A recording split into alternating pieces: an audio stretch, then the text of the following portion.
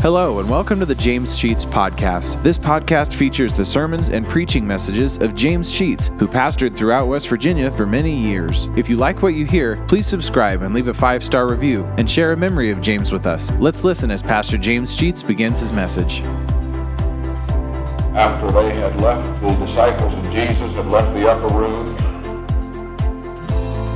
going out into the Mount of Olives, in verse 31, and Jesus said unto them, All ye shall be offended because of me this night, for it is written, I will smite the shepherd, and the sheep of the flock shall be scattered abroad.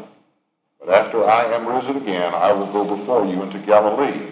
Peter answered and said to him, Though all men shall be offended because of thee, yet will I never be offended.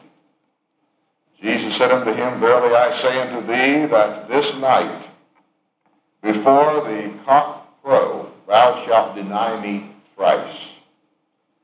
Peter said unto him, Though I should die with thee, yet will I not deny thee.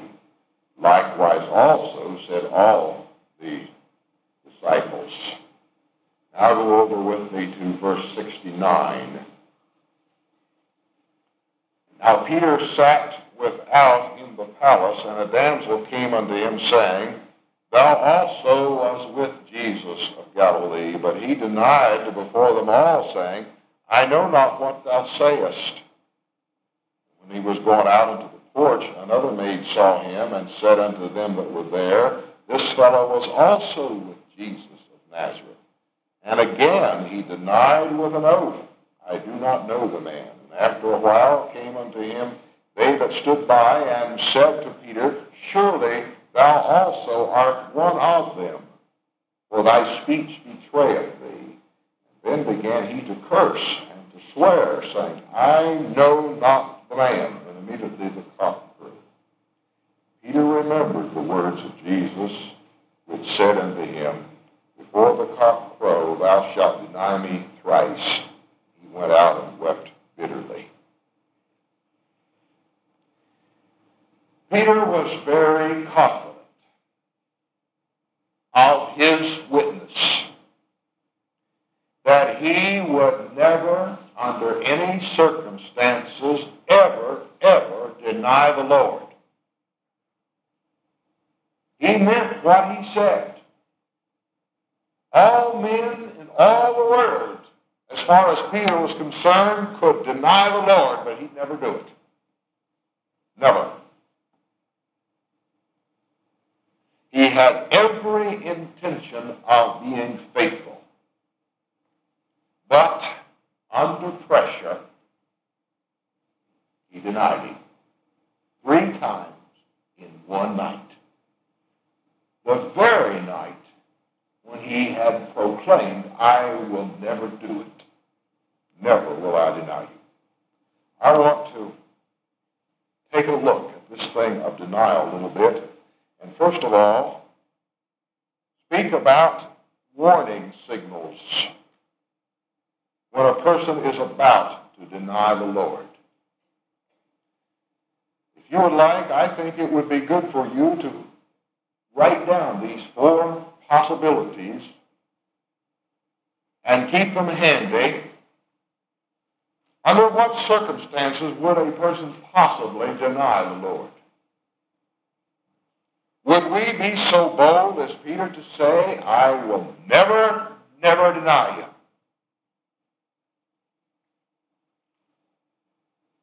There are 4 things that I want to say about the possibility of denying the Lord.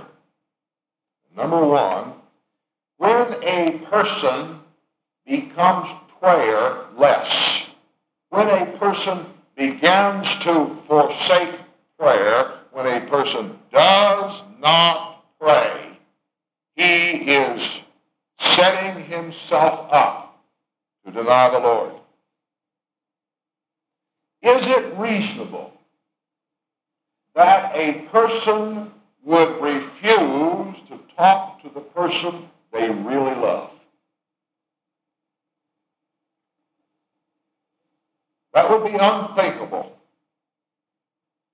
for us to refuse Even though husbands and wives go through times when they won't talk to each other, they will come around and finally resolve that and get back into conversation. And during that time of refusal to talk to each other, they both are in jeopardy of violating their own wedding vows. When a person will not talk to the Lord, he is on the very edge of doing exactly what Peter did. Put it down and be absolutely sure you understand. When you quit praying, you're about to deny that you know Jesus Christ. When you quit talking to him. Because prayer cuts to the very heart of our conviction. If we believe in Jesus Christ as our Lord and Savior, we're going to talk to him. We're going to talk to him. To fail that test cuts the communication lines, the power lines between us and the source of our faith, which of course is Jesus Christ. So, number one, a person is about to deny his Lord when he quits praying. For he has cut the cords or denied that they exist between he and God. And when one does that, he begins to remove the fear of sinning.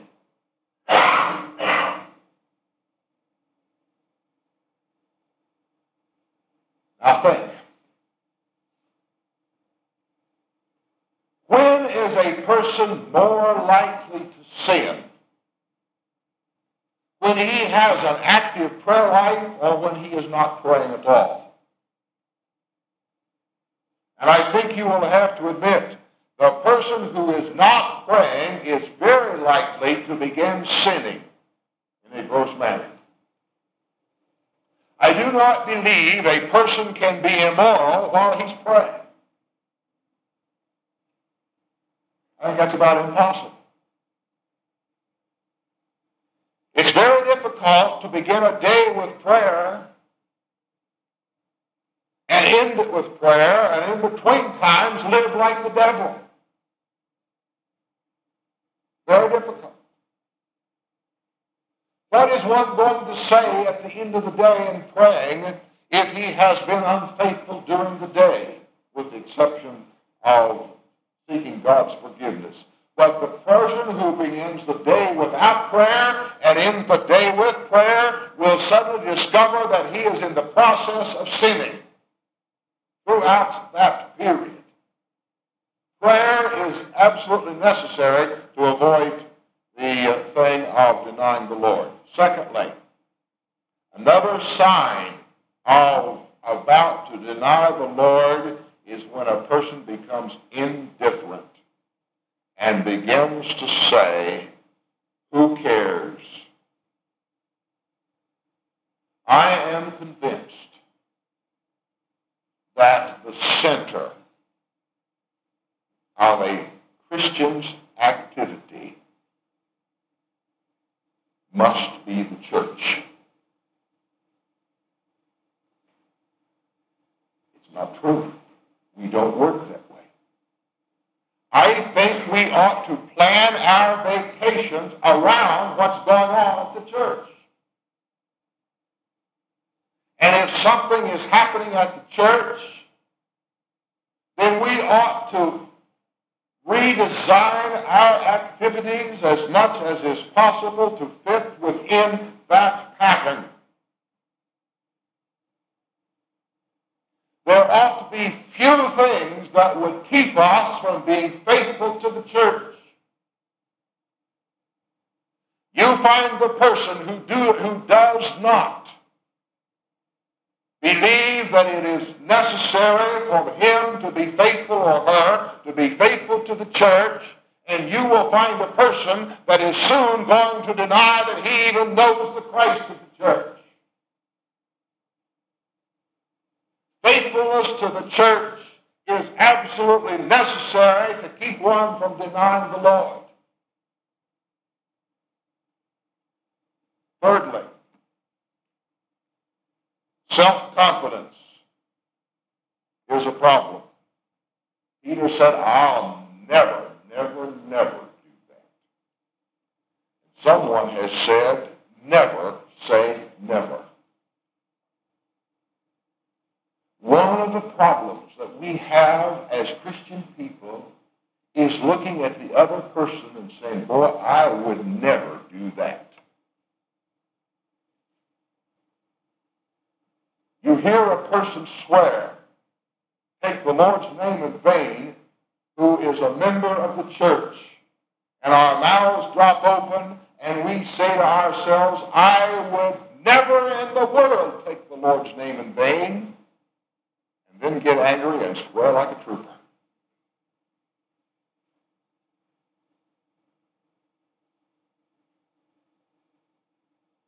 Never say, I'll never deny you. One of the real problems is that we want to condemn other people for that which they do, claiming that we would never do it. And Paul said to the Corinthians on that very subject, he that thinks he stand, take heed lest he fall. Or as Jesus said to the Pharisees as they brought the woman taken in adultery and wanted her stoned because that was against their law, he said, you who are without sin, you cast the first stone. And he discovered that quickly the Pharisees were dropping the stones and leaving because there was not one of them that could cast the first stone. A person who says, I would never commit that sin, take heed. He's about ready to deny his Lord in some capacity. Fourthly, I'll call this one spiritual aloofness. That is, getting off on the sidelines. Peter went to the trial and stood outside around the fire and tried to hide himself, mail into the crowd, so that he didn't stand out and nobody would identify him. It didn't work. 3 people, 2 individuals, 2 girls said, you're one of his disciples, aren't you? And he said the first time, no, I don't know him. The second time, another one asked him, and he got a little more boisterous this time and said, I tell you, I don't know that man. And the third time, when a small group came to him and said, hey, you're one of his disciples, aren't you? He swore that time, took the Lord's name in vain, and under an oath declined that he had ever known the man. He wanted, what he was trying to do was stay over on the sidelines and not get involved. One of the things I always look at when I go into a church building is to find out if there is a balcony. I'm so glad there isn't one here. Because you know, if there were a balcony, even though we got plenty of seats down here, there would be 5 people sitting up there. Or 10. Why? Because they really only want to be spectators. They don't really want to be involved in what's going on. Listen, when you become a spectator, you are about to deny your Lord. That's all you are. The fear of becoming involved. Peter followed at a distance. He sat with the servants. He tried to just simply melt into the crowd so that nobody would ever be able to see him. When a person withdraws from active duty, he discovers that he's sitting with the enemy.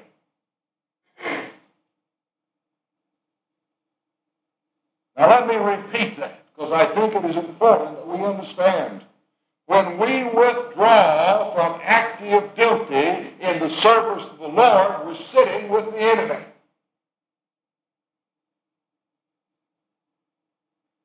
We cannot remain neutral in this thing of being Christian. A spectator is one who talks about what they do at the church, and there is no neutral ground. We're either friends of the groom or we're not a part of the wedding party. This is a problem of denial in that too many Christian people, quote Christian people, attempt to engage in spiritual aloofness sitting off on the side. Well, let's go to point number 2. Point number 1 was the warning signals of denial, and I gave you 4. 1 was prayerlessness, 1 was indifference, thirdly, self-confidence, and fourthly, spiritual aloofness.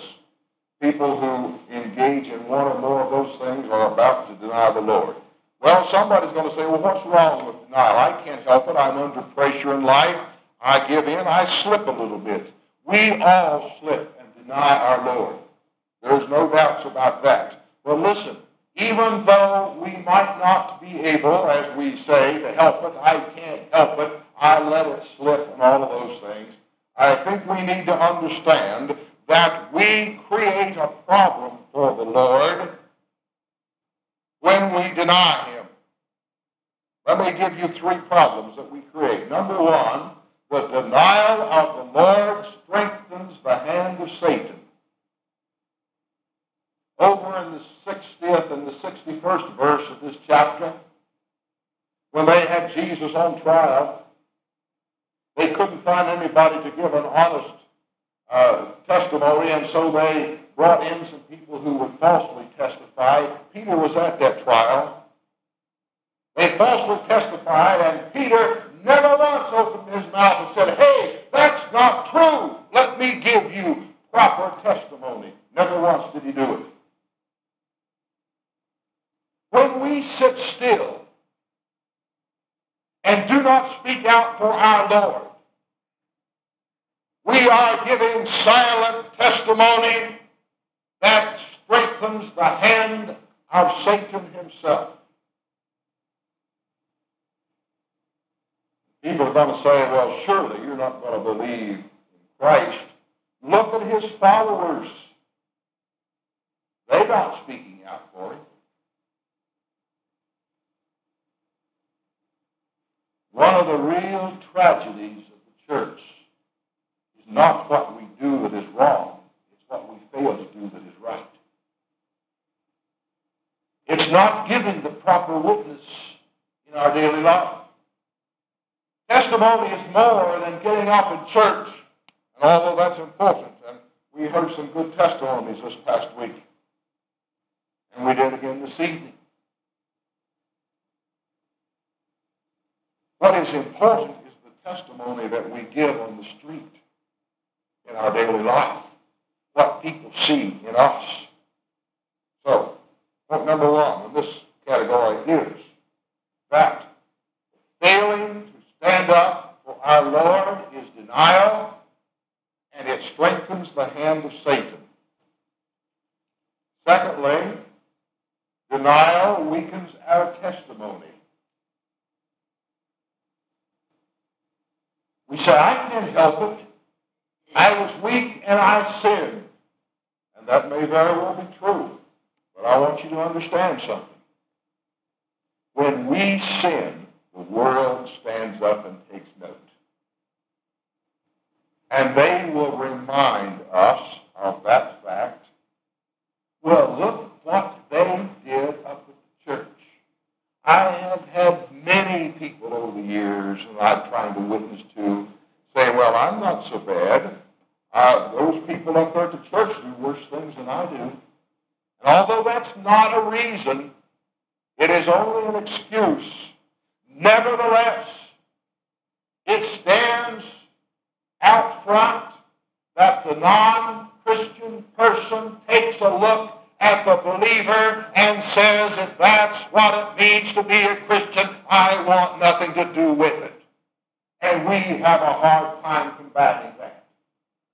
When our witness is compromised by our denial of the Lord. They say, well, he used to go to church, and he no longer goes. Let me tell you, if anybody can say that about you or me, we have denied our Lord, for we have given a testimony that has been against him, not for him. If we're not known for our faithfulness to the church, if we're not known for our faithfulness to honesty and integrity and good language in the workplace, if they do not know us as people who believe and practice our belief, then we have denied our Lord. Thirdly, the denial of our Lord brings grief to our Lord.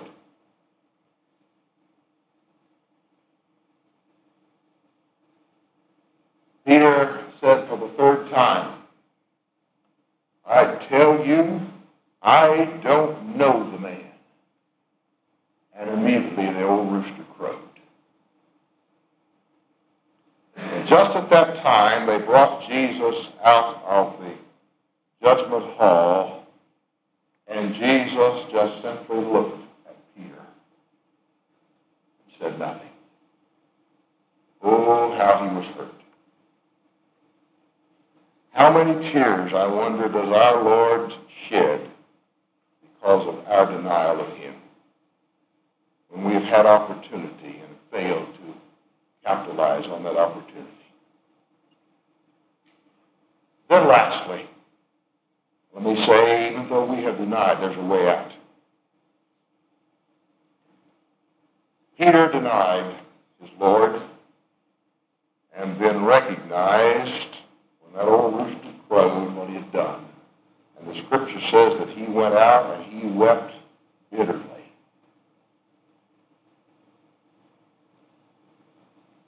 Now, folks, this is something that we don't do enough of.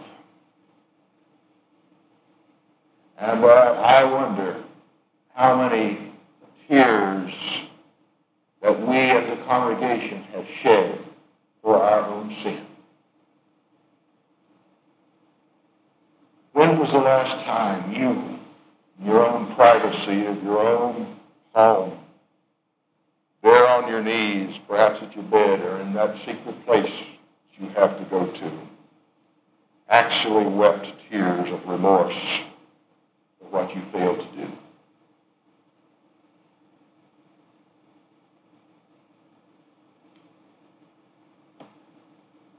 Repentance is necessary for the Christian. You know, we like to talk about the sinner repenting. When we say sinner, we usually mean the unsaved, when we ought to be meaning ourselves. We're all sinners, and every sinner needs to repent. And for the Christian sinner, we ought to weep bitterly for our sin. This was a good experience for Peter, for he was one of those individuals that was always ready to say, I'll never sin, I'll never do wrong, everybody else is going to sin, but not me. And Peter discovered that he was very human, and in one night he had denied his Lord 3 times. In 1 week, in 1 day, in 1 hour, have we denied our Lord? We have. You know, 2 things ought to happen. Number 1, we ought to go to repentance. Pray for our own sins. Ask God to forgive us, and if we have to weep bitter tears, then we must do it. But secondly, Peter learned something about being compassionate. This is something we have not all yet learned. We must hate sin, but brethren, we must love the sinner. Now, we get it backwards. We love sin. Boy, we sure do hate the sinner. And that's not the way the Lord did it. You don't have to like my sins. You should hate my sins. I should hate your sins. You should hate the sins of the person sitting beside you, the sins of your family, the sins of this community, the sins of our nation. We should hate. But there is never a place for the Christian to hate the sinner. We must love him. And I have seen person after person, even in this community since I've been here, who would not give the time of day to somebody who did something wrong that they thought they shouldn't have done. I remember specifically a gift that was not given to a young man when we were giving Christmas gifts one time to less fortunate people. And that individual who had purchased the gift, I assume still has it to this day, for he told me, I'm not going to give him that gift until he comes to church. And that young man never came to church from that day to this. And that Christian hated the sinner by refusing to give out of a love that had to come only from God, if he had any. I'll never forget that statement he made to me as long as I live. He would not give, it was a shirt to a young man who had no shirt until he came to church. That's hating the sinner. We can't do that. I don't care what the sin is. There is no place in the heart of a Christian to treat illy, disrespectfully, in any way, the person who has done it.